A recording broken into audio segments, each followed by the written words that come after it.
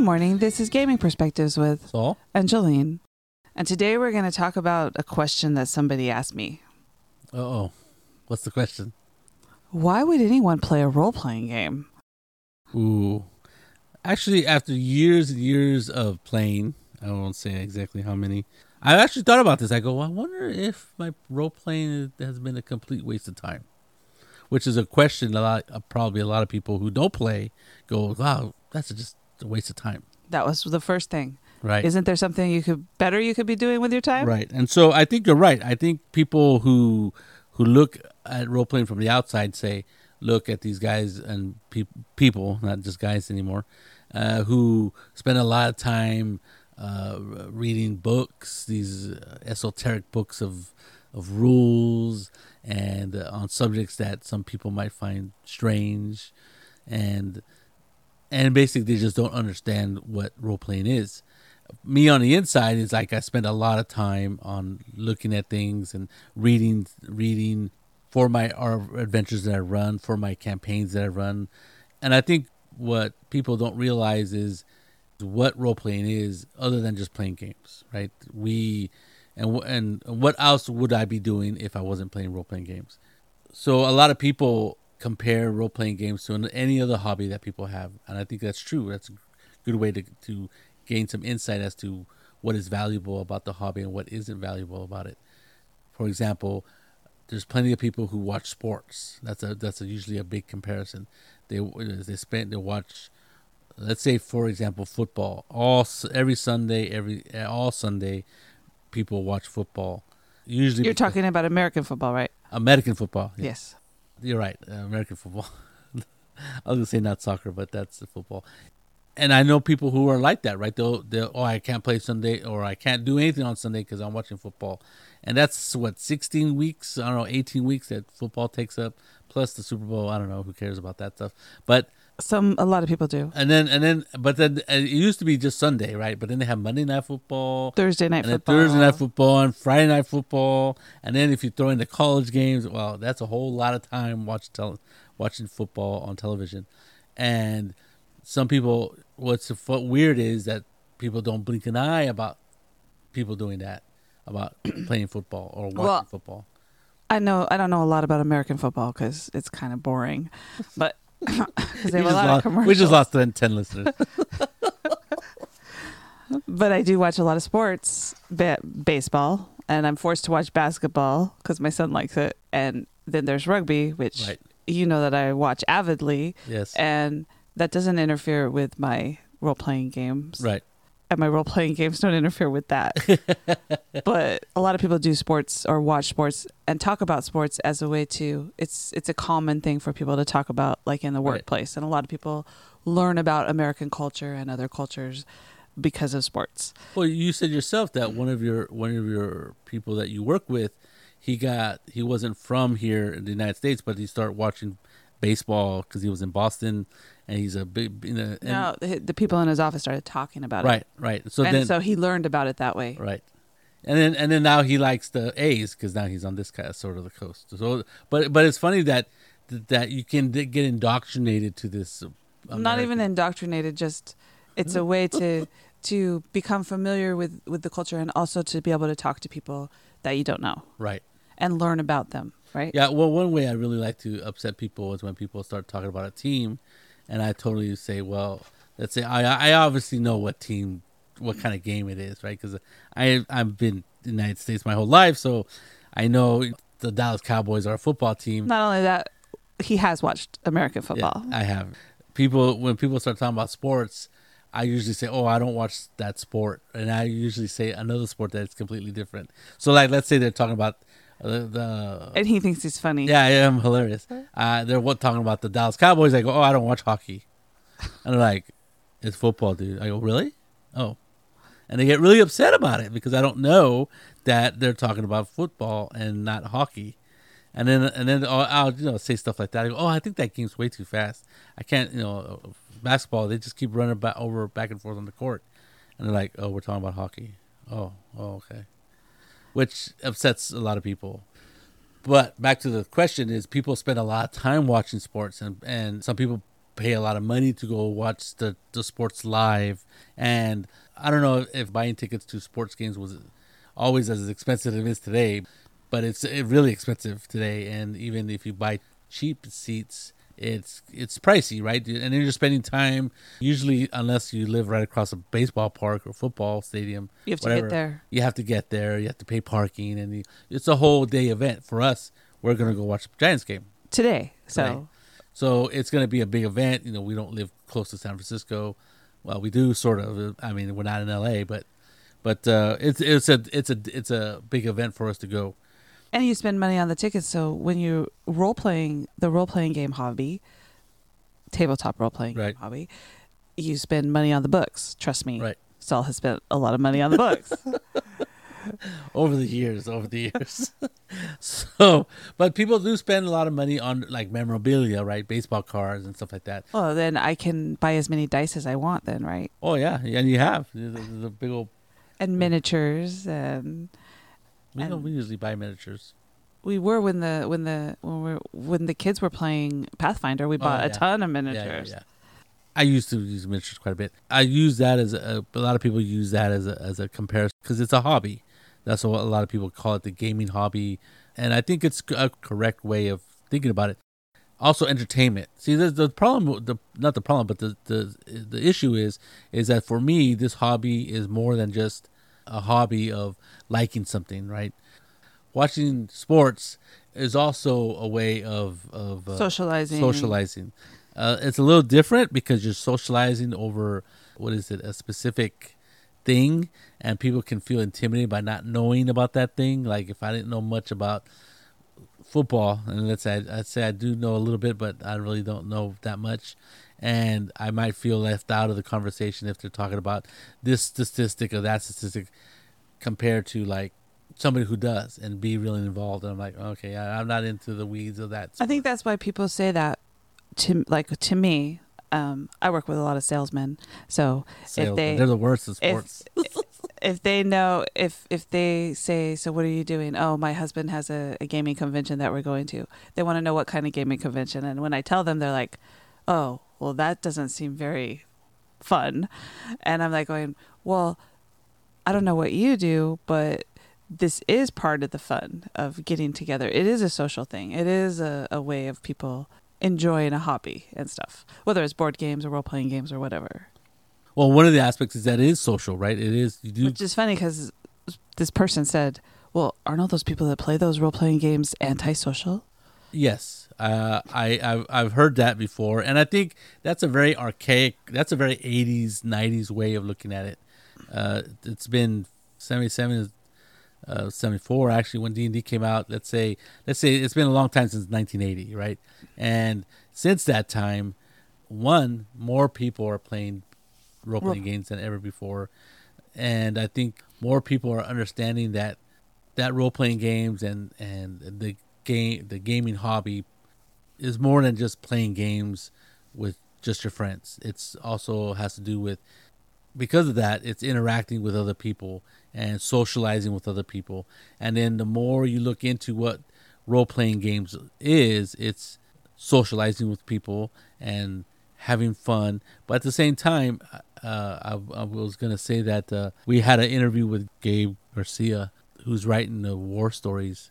And he said something that really hit home for me is that we as a society, at least in this society, we don't really have an outlet for telling stories. Other than maybe somebody who makes a lot of money and is able to get a movie made, he or she can tell their story, and hopefully people will go see it. Role-playing games is the exact same thing, except it's more shared storytelling.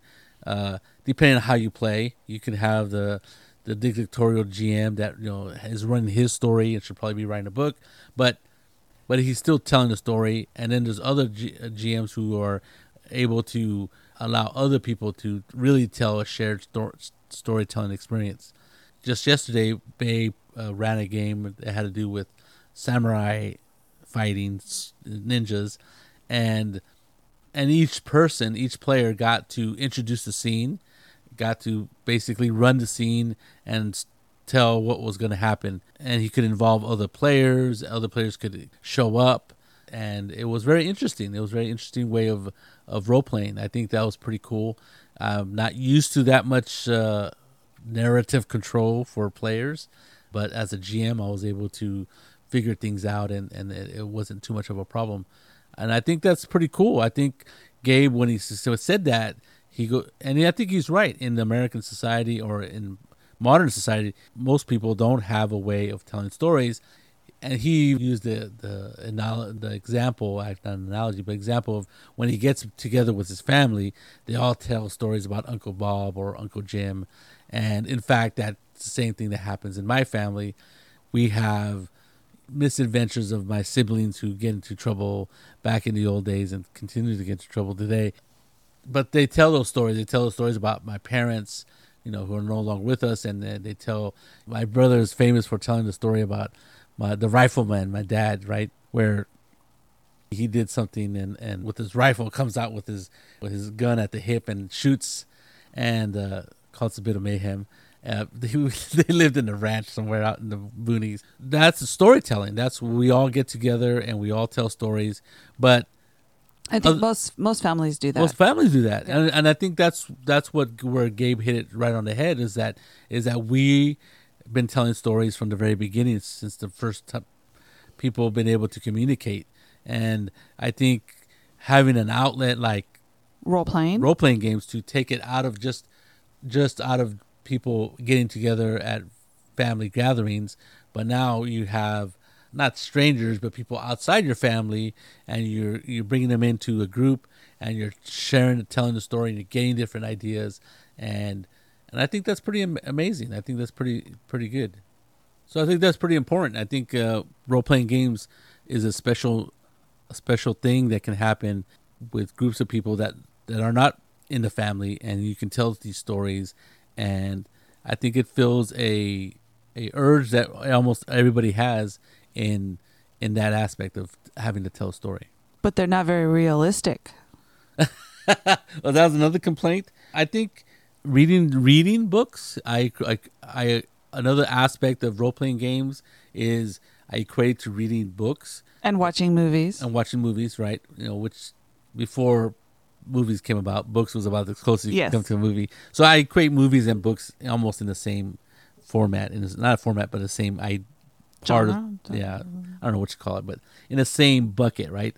So movies and books are a way of us as watchers or readers to go into another person's world, whether that's a simple mystery or it's a story, whatever it is. Whatever story that they're telling, watching or reading about a story. And I think that's storytelling, right? The storytelling from the writer's perspective, from the screenplay.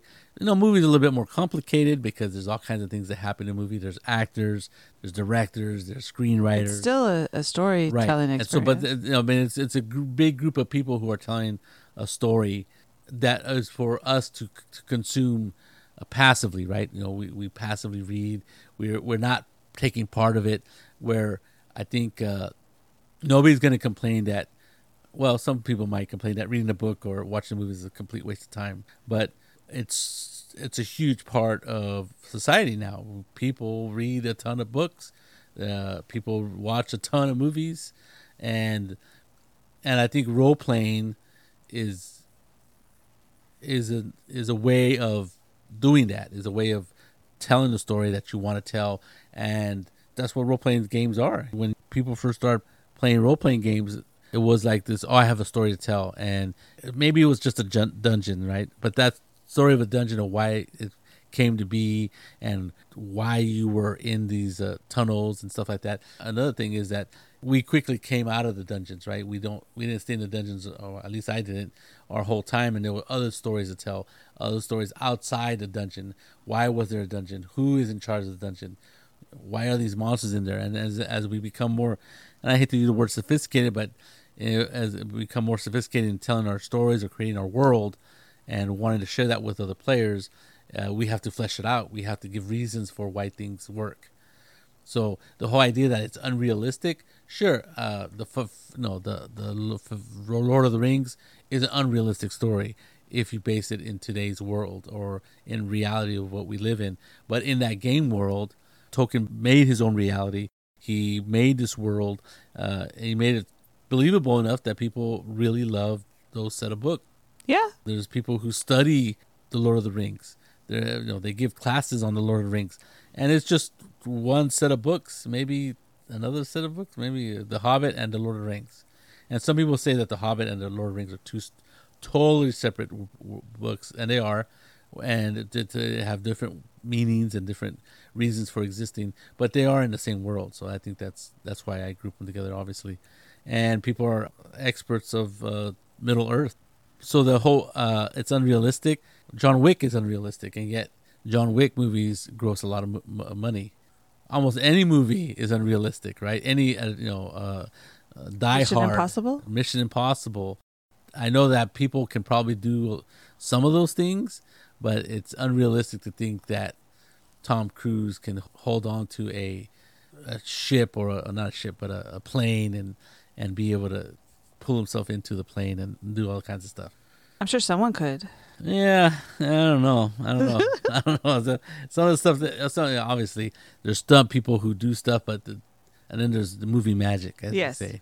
But like John Wick, I mean, he gets hit, he gets shot, he gets beat up, and most people, I don't think people would be able to get up and keep going. Well, soldiers.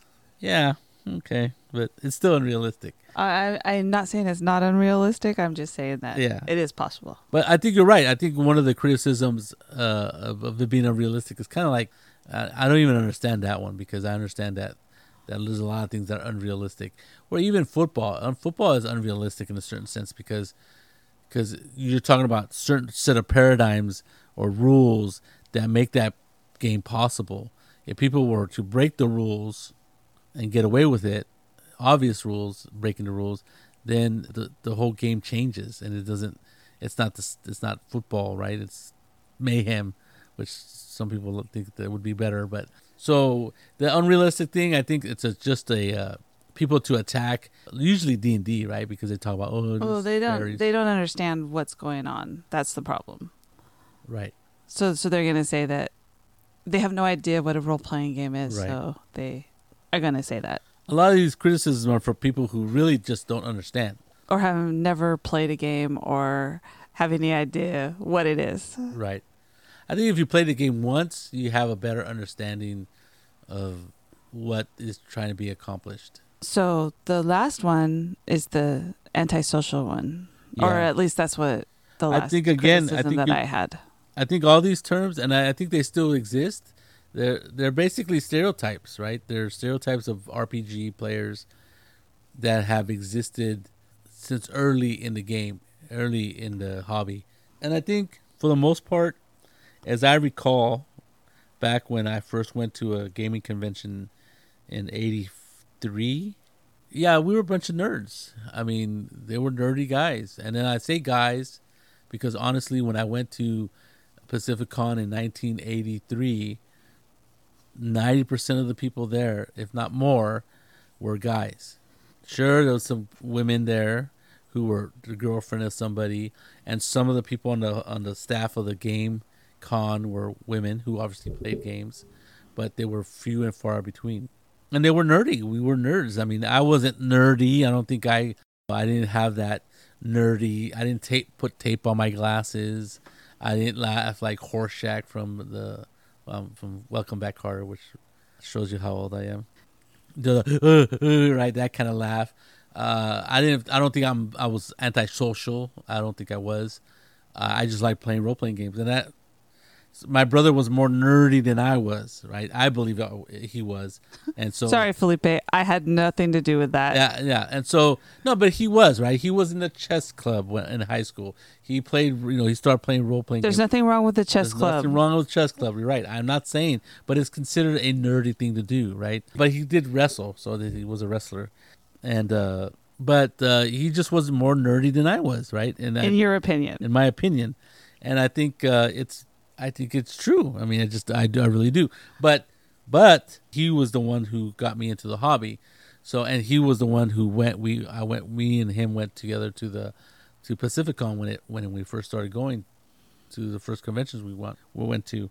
And in 1983, people could describe us as not antisocial, but very, what's another? Awkward, socially awkward, right? Easily. It was a hobby for people who were into Tolkien, who were into fantasy literature, from into miniature war games, and from miniature war games, which also is a very a small segment of the population who play war games, and they tend to be nerdy in a certain sense, right? They love, let's say, whatever miniature they're into, the genre, like World War II or Napoleonics, which was huge back when I was younger. I don't know if it's still huge now, but Napoleonics was like the big deal. And when you become a miniature player, or you come from those guys, and I use guys because that's what they were back then. I'm sure there was a few women playing, but they were really steeped in the history of Napoleonics, right? They could tell you what units were in what battles and stuff like that. And so they were very knowledgeable about certain things about that subject. They were like almost experts in that stuff. And when people are like it's like that sports nerd who all he talks about is sports, right? And he can't, and I say he, it could be a woman, they can't get out of that mode. All they do is compare everything to football. Oh yeah, that's like, this football situation. And so when you're that steeped in that kind of genre, you are kind of nerdy no matter what genre it is. Even a sports nerd. Okay, you can give up the nerdy word. The nerdy word. So anybody who's a fan and of a certain thing, they can become a little bit conceived as awkward, because then they can't deal with other situations that pop up. Like let's say somebody's into Napoleonics, right? And then you start talking about football. They may not have a clue about football, right? They're like, well, yeah, I don't even watch football. And so they're not awkward. They just don't know about it. And other people go, how can you not know about football? People look at me that way. I'm like, I could care less about football. And I tell them, I'm like, I don't know. And then they seem shocked when I tell them. I go, well, do you watch football? I go, I really don't like football. Well, I don't like it. They're like, what? And they get really upset that I don't like their favorite sport. But see, role players don't get upset if people don't like what they do. No. They just invite them to come and play with them. That's what's truly... And the idea that they're antisocial is very odd, because the whole thing is social. You are sitting around a table with people, whether you know them or not. You're engaged in a social activity where you're talking amongst each other. Right. You are literally playing a role, and it's very social. Right.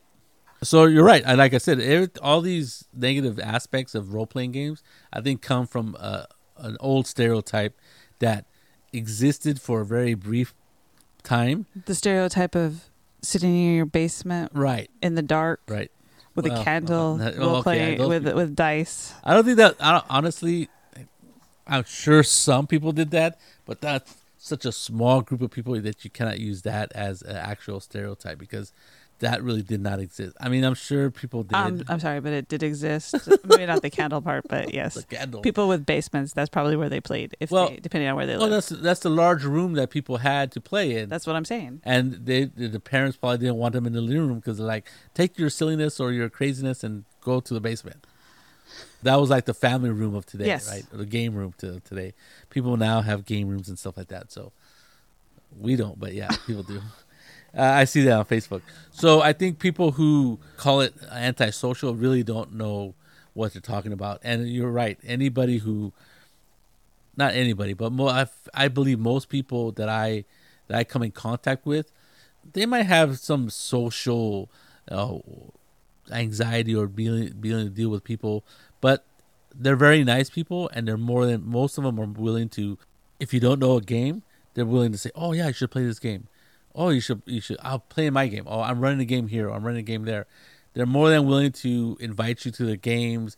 If you go to conventions, a lot of times people are just wandering around, and I've seen it. I've done it. We've been playing the game, and you see a person walking in and kind of looking at your table, and you're like, are you free? Do you want to try this game out? And they're like, oh yeah. And they'll sit down and start playing the game. Never seen them, never don't know iota who they are, and yet you're inviting a complete stranger to your table, literally to your table, and you're gonna spend the next 30 to hour and 2 hours with this person, showing them how to play the game if they don't know how to play, or just playing the game if they do know how to play. How is that antisocial? That is the epitome of being the opposite of antisocial, is being very social. Well, and it also helps people who may be awkward in social situations to feel more comfortable, and that's part of the I had to think about that aspect of the hobby, is allowing people to. They're very accepting of people. Right. It doesn't. If you're sitting down to play a role playing game, people aren't going to judge you for whatever you do, unless you do something inappropriate. Then right. Then that's the other things. I think Teresa Duringer, who we did an interview a while ago, she makes a software developer, but really a game maker, and she had an interesting idea of with board games and how people who are able to teach a board game are able to become experts in that game, and they're able to teach people. And she said that's an interesting aspect of the hobby, where people can feel like they're expert or good enough to teach other people how to play, and that makes them feel good, right? Because then people are paying attention to them, listening to the words that they're saying, and they're able to share their knowledge, which is kind of like storytelling, right? You're sharing your knowledge with other people about this game, and it's really important to people to do that. And she says, she's seen examples of children, like people, very young people, explain to adults how to play a game. I remember Elaine when she was very young, like she was 11 when we encountered her at Dungeon Con, and she was teaching us how to play. What was that game? Shadowhunters. She taught us how to play Shadowhunters. She taught me how to play some other games. And in what situations? And Teresa made this point. It was, what situations do children have the attention of adults, and where adults are learning from the children, and how important that makes those children feel, and helps them to develop all their skills, right? Right. How to reason, how to explain things, how to communicate. I think that one of the aspects of role-playing games that helped all of the boys, Augustine and our friends' kids, to develop and become the people that they are now, is the fact that they got to use their imagination. Right. They were taken seriously with what they said. Right. Sometimes they were laughed at for what they said, but they knew that they were in a safe place where they could be themselves, be anybody at the table, right? They played these roles, they did these things, they were mini-maxers, or they tried something different, and it helped them to be able to go out into the world and do the same thing, right? To be self-confident in themselves, that they can talk to other people and do things. And the games that we play, like let's say Pathfinder, because it's so crunchy, and even if it wasn't crunchy, you're put in situations where you have to think about how you're going to react. And I think that's amazing. I think that what is that? The reasoning, being able to reason out things. I think extremely valuable for kids to learn how to be reasonable and how to evaluate things and weigh things out and say, oh, this is not going to work, and they could try it and fail, and like, that didn't work out too good. It would have been better if I would have done this, and then when the situation comes up again, they can work on that and not do the same mistake again. And also, they can, if they're uncomfortable talking or coming up with an idea on their own, there's people at the table who are willing to assist them and not make fun of them, right? They'll go, oh, maybe this is what you want to do. Is that what you want to do? And that kind of thing. Or they'll help them out and go, okay, you just tell me what you want to do and we'll figure it out. Right, that's social interaction, and having I don't like the word deal with, but having to interact with other people and talk to them and try to either convince them of your ideas or listen and see and evaluate whatever clues you come up with. That's huge. I mean, where else are kids going to learn that kind of lessons, or those lessons of reasoning, evaluating, critical thinking? That's huge. I don't and think, being imaginative, right? and using your imagination. At the And same the time. unrealistic part of the game is, the crazy stuff you can do that your barbarian monk can do, right? Right. And that allows you to have that creative aspect. So I don't understand the socially, and for me, I just ignore questions like that when they come about because I don't have the ability to deal with this person and explain to them what. Like, well, you should try it sometime, right? I think that's the key, is that people should try it out and figure out, like everything, before you criticize something, figure out what the people are doing. I don't criticize people who watch sports. It's not for me. I mean, I'll watch baseball games and stuff like that. I like baseball, but I'm not going to criticize somebody for watching football. I go, that's something they want to do. You will make fun of them, though. I guess I do a little bit. So I think a lot of the criticisms of role-playing games usually come from people who just don't know what role-playing is. And I think that be for any subject, when people don't realize what a certain hobby is or what sport is, they just don't know what it is. And then if you, I think more role-playing people, hobby gaming people are more likely to invite you to play. Hey, check it out. See if you like it. This is why we play. We play for entertainment. We play to experience being able to tell stories, just hang out together. We talked about eating together is a big part of role-playing games. Is the snacks and the camaraderie that happens. So there's all kinds of positive aspects of role-playing games, and I don't think any of the it's not a waste of time. It's not realistic, and it's for socially awkward people or whatever. I think those are just old stereotypes that just stereotypes die hard. I mean, people stereotype all kinds of things, and whether they're 200 years old or 40 years old, as far as RPGs, it takes a while for those ideas to go away. And I think the only way we could fight that or combat that in the center sense is to make people realize what role-playing games are and invite them to your table, and then pretty soon they'll realize that they're a nerd too. So the next time someone asks you why you play role-playing games, hopefully this was helpful and you can invite them to play. Right. This is Gaming Perspectives with Saul and Jolene. You have a good day.